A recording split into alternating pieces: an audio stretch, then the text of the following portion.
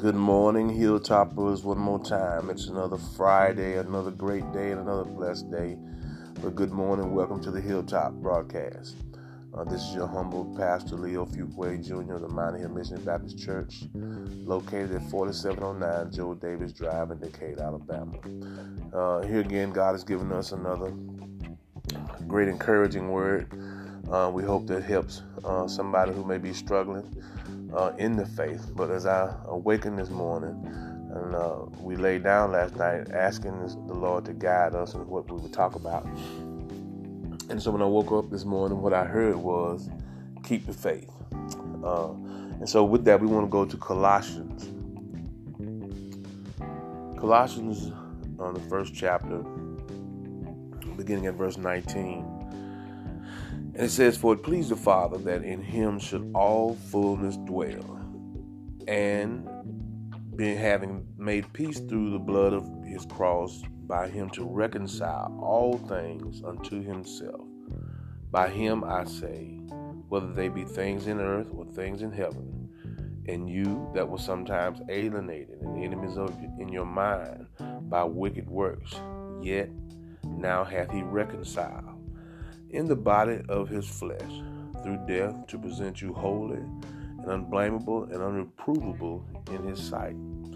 If you continue in the faith, be grounded and settled, and be not moved away from the hope of the gospel which ye have heard, and which was preached to every creature which is under heaven, wherefore I Paul am made a minister, who now rejoice in my sufferings for you, and fill up that which is behind of the afflictions of Christ in my flesh, for his body's sake, which is the church." What a wonderful text. And somebody may feel like giving up sometimes because of the struggles that we face, the difficulties and challenges that we all have in our lives. And these are just stepping stones to increase your faith and trust in the Lord. So this is a wonderful text, because it shows us in verse 19 that everything operates through Jesus Christ. And it says, "For it pleased the Father that in him should all fullness dwell." Everything that you're looking for is in Jesus Christ. We have to understand that every dream that we have of being completed, every hope that we have of lasting out some situation is wrapped up in Jesus Christ. Why? Verse 20 says, "Because he has made peace through the blood of his cross, and by him to reconcile all things unto himself." I say, whether they be things in earth or things in heaven. By his death on the cross and the blood which he shed for us, we have been reconciled. Brothers and sisters, the failure of many people today is to understand that God wants to reconcile and has reconciled us back to him through the death of his son, Jesus Christ, and the shedding of his blood. Not only that, but his resurrection. And so what we have to understand is that no matter what our sins are, no matter what our faults are, God has sought and taken special measures to reconcile. You see, reconcile means to make things right again, to set things at the level again. And so what we want you to understand is Christ has paid the price to reconcile you to God. God is no longer angry with you, no anger with me, hallelujah, of our sins and our faults and failures, because we've been reconciled back to the Father through Jesus Christ. Thus, verse 19 says, "It pleased the Father that all things should dwell in him." I want to encourage you today. Do not spend time mulling over things that have happened in your past, because God has worked, especially through Jesus Christ, to make peace in you, in your life, and through the blood of Christ, and to reconcile things back to God. God is not angry with us, brothers and sisters. He is not out to get us because we've fallen and failed in life, but he wants to reconcile us to him. You remember, as the Holy Spirit plants in my mind, you remember in the Bible when it talks about Jose and Gomer and how she was unfaithful to this man, but yet God commanded him time and time again, go and bring her back. Go and bring her back, because it was his desire to show that even though she had been unfaithful, that he wanted to show that God's love was still steadfast. Brothers and sisters, I want you to understand something. Even in our unfaithfulness, the Lord is still faithful. Amen. We ought to praise him for that. Amen. Because were it not for his faithfulness, we would utterly be lost and cast away. But the wonderful thing is that we have been reconciled to God through Jesus Christ. And it's a wonderful text for us to look at this morning, because it encourages us to continue in our struggles. Continue, keep the faith. Don't allow the difficulties that you have to cause you to want to give up.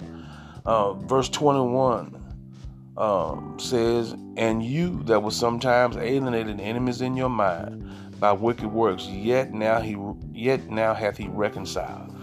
Children of God, we need to understand something. That in those times when we were in the wild side of life, or on the other side of faith, and paid no attention to our thoughts, the wickedness that we did in our acts, yet and still, through all those things, God has reconciled us through Jesus Christ. This is the great hope of the gospel, people. When you understand that even when in your wickedness, the Lord was seeking to save. Oh, my Lord. Somebody ought to shout right now. Even when we were out in our days of wickedness, and sometimes now we still fall into wickedness, the Lord has reconciled us through Jesus Christ. We were enemies, yet now hath he reconciled. Now, verse 22 really is where I want to start to cement this, because it says, in the body of his flesh, through death, to present you holy and unblameable and unreprovable in his sight. Oh, children of God, you need to understand something, that Christ's death and what he went through on the cross was done that he could present you before the Father unblameable, unreprovable. Children, I don't know about you, but I know for a fact that if Jesus, and I know he has, and I know he can, is able to present us unblameable and unreprovable in God's eyesight, then children, we ought to get in line and follow him as closely as we can. I know you've been struggling. I know you feel like you're a failure, but we've got to continue in the faith, because it is our only hope. Because Jesus, amen, has through his death has worked to present us without the flaws, without the blemishes, unreprovable for our mistakes in the past. In God's eyesight, as the old saints say, he wants to take our sins and sink them in the sea of forgetfulness that will never rise against you in this world or the one to come. And I simply understand that to simply say that God blots out our sins, our transgression. They are to never be mentioned again. And isn't that wonderful news? And that's encouragement for somebody to continue in the Lord. Amen. In verse 23, and this is where we make our last statement. If you continue in the faith, grounded and settled, and be not moved away from the hope of the gospel, which ye have heard and which was preached to every creature which is under heaven. Wherefore I, Paul, am made a minister. Brothers and sisters, you've got to continue. This is not the time to give up. This is not the time to quit. Your reward is yet ahead of you. The blessing is yet ahead of you. If you faint now, you will not reap what God has laid up for you. You must fight on. Yes, your struggle may be great. Your heartbreak may be heavy. Oh, but Christ has procured for us reconciliation. Continue in the faith. Keep the faith. Until the next broadcast, stay on top. God bless you.